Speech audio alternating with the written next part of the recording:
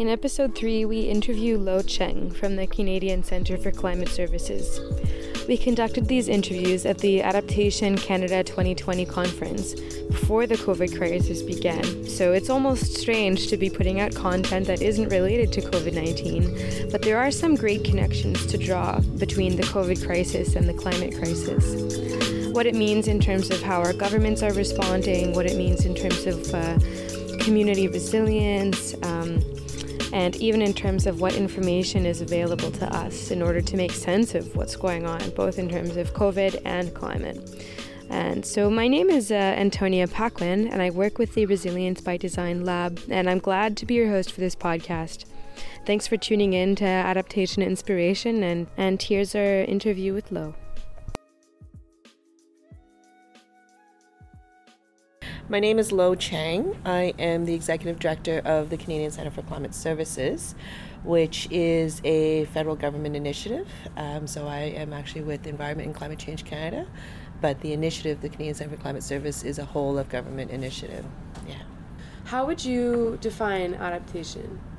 I think adaptation is becoming more resilient. I've worked in the climate change world for a long time, most of it spent in the climate mitigation and quantifying greenhouse gases. I'm an environmental engineer, so I come at this a very technical view.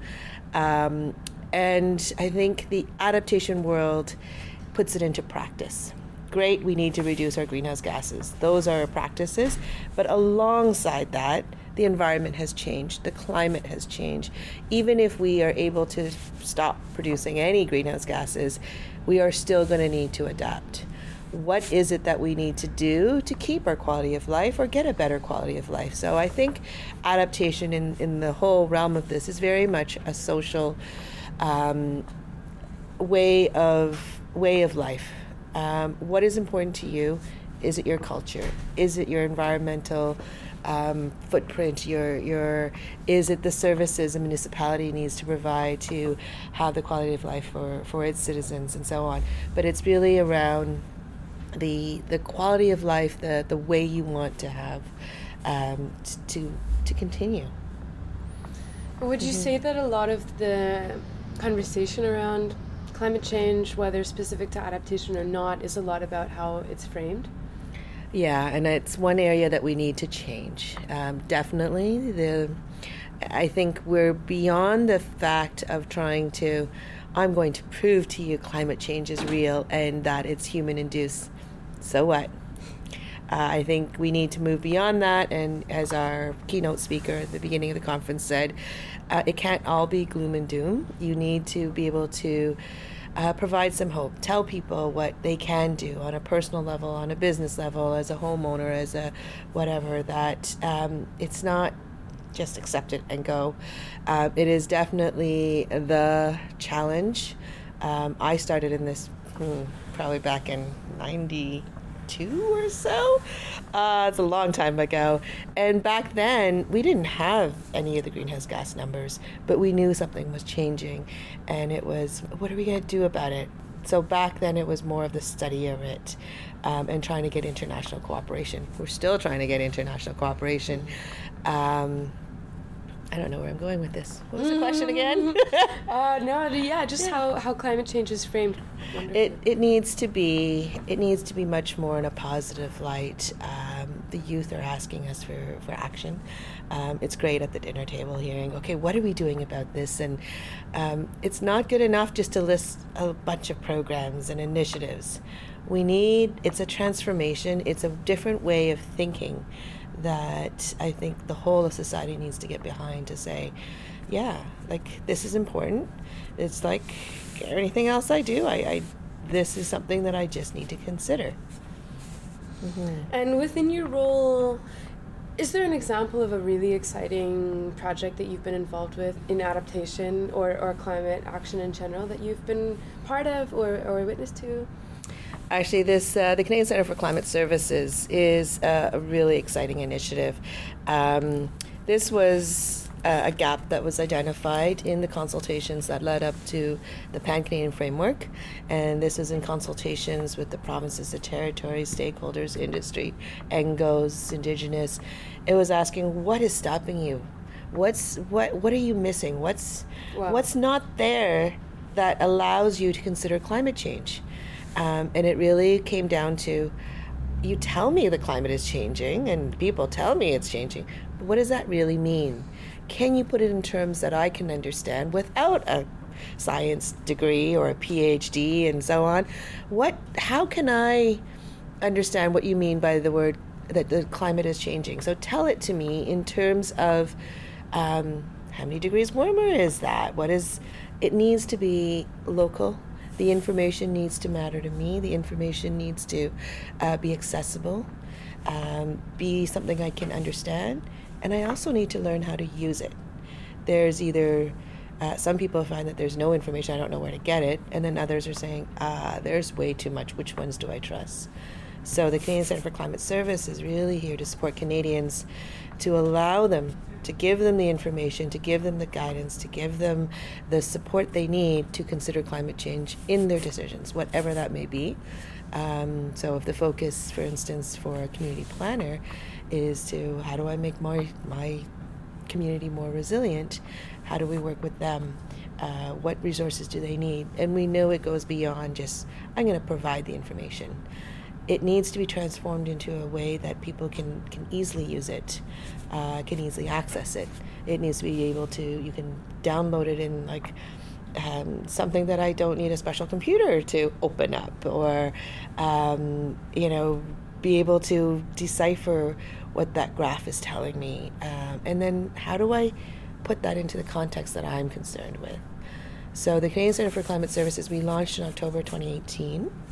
And we launched with some foundational information products on our website that allows you, we've got about 300 or so resources that we've compiled across the federal government and provinces and territories to say, here's some guidance. If you're looking to figure out how to do a risk assessment, here's a guidance of, what the steps could include. Here's some examples within that. You're concerned about sea level rise. Here's the information that we have about our monitoring sites and the projections of sea level rises on our coasts. And then we also provided access to the climate information down to the local scale. So these maps, you can just click on where you live and take a look. And then we also are working to provide we have a support desk, which you can just call and email and ask your question. And it could be very detailed of I am trying to do this calculation and I'm using this, da-da-da-da-da. Or it could be, I've been told to do an adaptation plan. How do I start? The idea of being there to help people. But this is one of those, I think, foundational services that can really help Canadians. One of our principles is user-focused. We don't want to build something that we think you might need. We want to work with the stakeholders to build it. So, for example, Canada is a big country. The climate, it changes quite differently. And the way we define what a heat wave is in a particular city is quite different. So each city has a different definition of a heat wave. Some of it could be 3 days with the temperature over 25, that is above 25 degrees, doesn't go below 20 degrees at night, and is above 30 degrees during the day.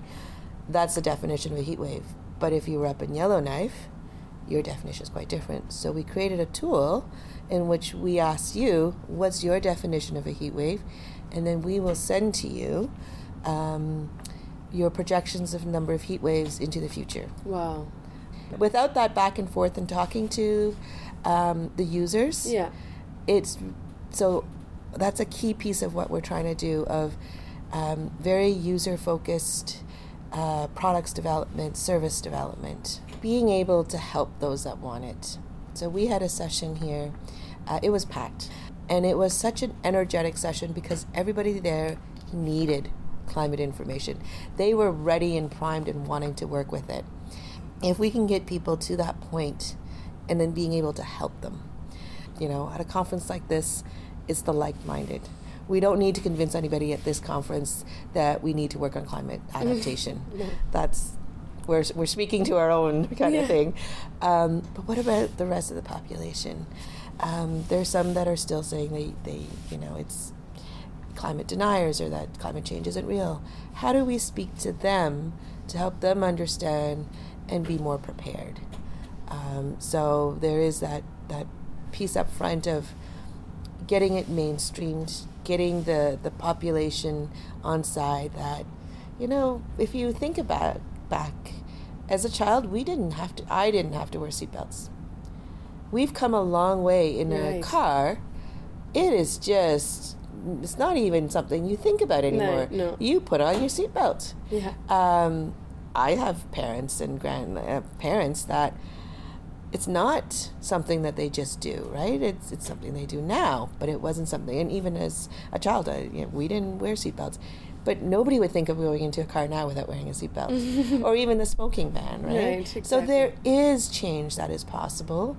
And on the environmental side, the example I like to use, the problem is too big. We can't deal with it. It needs everybody to cooperate, so on and so forth. Acid rain. Acid rain was a problem in the 80s, and it was literally rain was coming down and you could look at the pavement and there was some interaction with that you weren't all too happy with. No longer an issue. People don't even study it. You are able to cooperate, take the actions, put in regulation, change the way we do things. Acid rain is not a problem. People just don't, you don't even think of it, but it's not that long ago that it was a problem. So people, that's the place where we, with determination and the will to make it happen, I think we can do it. Mm-hmm. So there's that front end piece of how do we get Canadians, it's through communication, it's through framing, all of that, to the point where it's just natural to do. And then I think the next piece with that is having the resources, having the ability, the capacity, that there's enough professionals in Canada, experts and so on, that can help people then incorporate climate change as one of those considerations. And I'm not saying that climate change is the only consideration, right? You always have to take into account your timing, your costs, and how does this affect my citizens, my stakeholders, and so on. But climate change is one of those considerations that should also be automatically thought about. So how do we make that easier for people to understand? Cost benefit. People understand. It's not like before you do anything, you always want, how much is this going to cost me? Totally. So it would be amazing if you said, so before I take on this project, whatever it may be, how's the impact from climate change going to affect me? Just that one question. And then having the programs, the supports, the experts ready to be able to help, so that we don't have people trying to figure it out and there be no resources to help them. Because then, you got them this far and now you've let them down. We need the wave to make it just a natural thing we do to consider climate change, and then the ability to be there to help them, to provide them with the info, teach them how to use it, and then do, essentially it's assess your risks, look at your options to lower your risks. It's like anything else. And people not being just so afraid or confused that they take no action because it's too unknown. Right. It's too difficult to understand. Uncertainties are too big. One of the things that I use as an example is you have no idea how the stocks are going, yet everybody invests. It is. You don't just put all your money under the mattress, but you don't have a crystal ball to tell you. But everybody invests, whether you put it in mutual funds, whether you play the stocks, pension, and so on. So there's an acceptable level of risk, and it's the best available information. And you forge ahead. Very few people, I would say, keep all their money under the mattress. If you compare it to that, okay, it's too uncertain, I don't trust the models, I don't know what it really says, but do you really know the models for looking at the profitability of those stocks and so on and so forth? Yet you take action. So those are just some examples of great ways of thinking about it. Yeah, just trying to think about, okay, it's not something new or so foreign that you're paralyzed with fear. You do it. And have you seen, because of the surge in the past year and a half with the youth climate strike movement, is that encouraging to you, or what do you think of that development? It's very encouraging. Our future is in the hands of the youth. They will become the leaders. They are the leaders now, and they will show us how and what needs to be done. And it is inspiring. It is, so, when I said that we need to get people on side, we don't have to do that with the youth. They're on side. They're not questioning, is this human made? Is this not? Should I investigate this more? Like, no, you need to take action. This is my future. This is going to be my earth, and there may not be a very good future if you don't take drastic action now. So very encouraging, such a positive energy and hopeful. I'd love to figure out how to empower the youth, how to provide more more behind them, more support behind them. What I've really noticed is that young people have a mistrust in institutions. And it's unfortunate. It is. I think we live right now in an age where institutions, whether it be the government or policy, think tanks or so on, that there's a big divide. I think it goes beyond climate change. It is a different world that we live in. I grew up in a world where there was a lot of trust, or I felt that there was a lot of trust, and the government had the well-being of the citizens in mind. There doesn't seem to be that respect, that trust, that just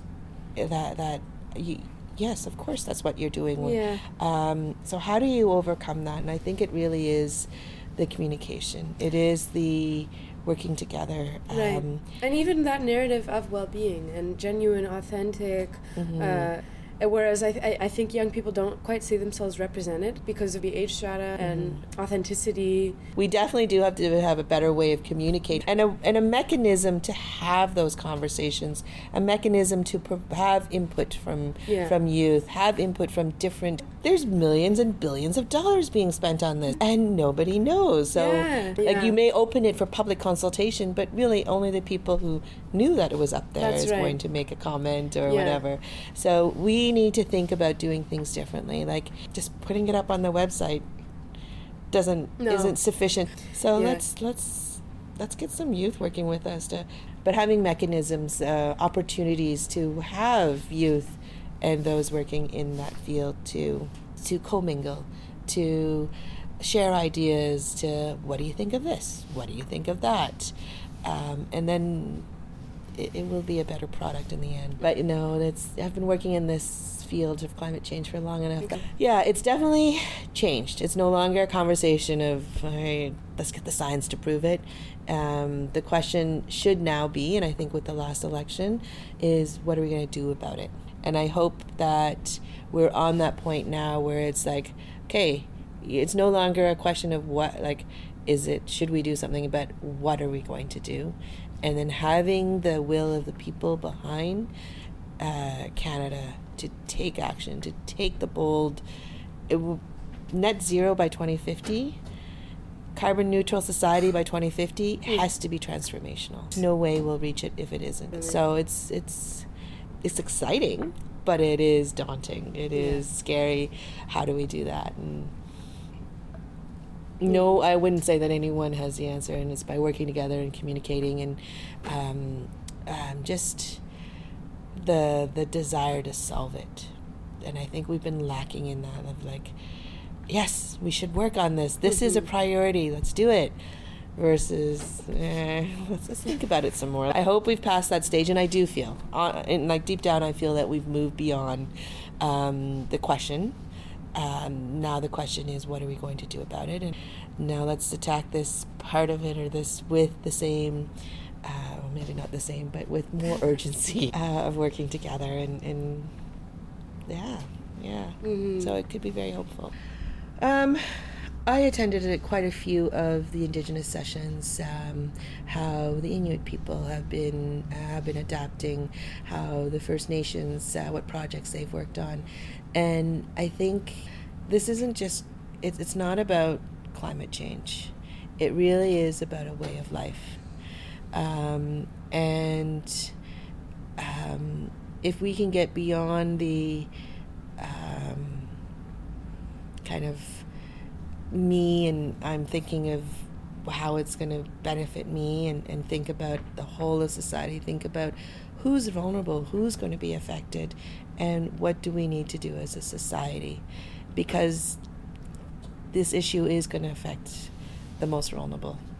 And that equity divide, that haves and haves not, that's where it's going to be felt the most. It already is. It already is. And so, I always tell people I work on climate change, but it's a much bigger problem. It's a much bigger issue. And I think if people think of it that way, we could maybe get more buy-in. The film I saw was a suicide prevention. And that is not necessary. Like, you would not treat that with climate change, but it is so much more powerful. How do we involve our youth? How do we make that attachment to the land and our way of living, our culture, our language? And that's something we want to pass on. We don't want that to just disappear and then be lost as to your identity, who are you, what you do. So in one sense, I feel like at least I could tell you before that I'm working on climate change, and this is what makes climate change, and this is some of the ways to solve it. When you open it this wide, when you just say it's an issue about everything, the paralysis of, oh my gosh, if it's about everything, then I can't do anything. And so we have to figure out a way of overcoming that paralysis, of not being a deer caught in the headlights of just saying it's too big, can't deal with it, too many. So just pick that angle. If it is your cultural heritage you're trying to protect, pick that angle and think about what's the impact of climate change on that and go from there. So taking those steps is, I think, very important. So we're trying.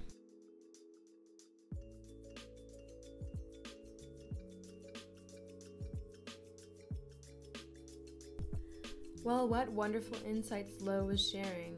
It was fascinating to hear about her work with the Canadian Centre for Climate Services and how wonderful it is that there's not only comprehensive information but highly specific information to a region, municipality, or an ecosystem.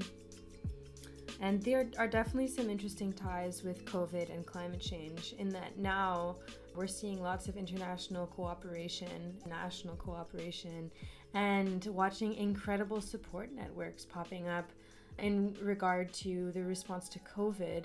And it's similar to the response that we need to climate change, in that we need drastic action from all levels of government, international cooperation. And so it's just a matter of if we're going to be able to carry over what we're learning from the COVID crisis into our response to climate change.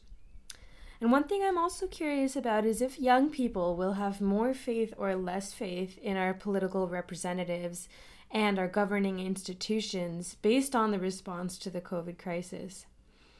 Spain has put forward a national basic income that will be in place even after the COVID crisis is over. And Canada puts forward helpful support programs such as the CURB program, but also keeps pushing forward with LNG and pipeline expansion in the middle of an ongoing climate emergency. So there are definitely some profound learning opportunities at our disposal now, and it's a matter of determining if we'll take the opportunity to learn or not. The table has been set for bold economic stimulus in response to the recession coming from the COVID crisis. So now is a great opportunity for investing in renewable energy, for example. The national response to COVID-19 has demonstrated that the slow-moving cogs of government are indeed capable of nimbleness, and the capacity for community support networks to pop up are deeply heartening. So now we can hopefully watch for similar momentum in climate measures. Well, if there's a will, there's a way. We're trying.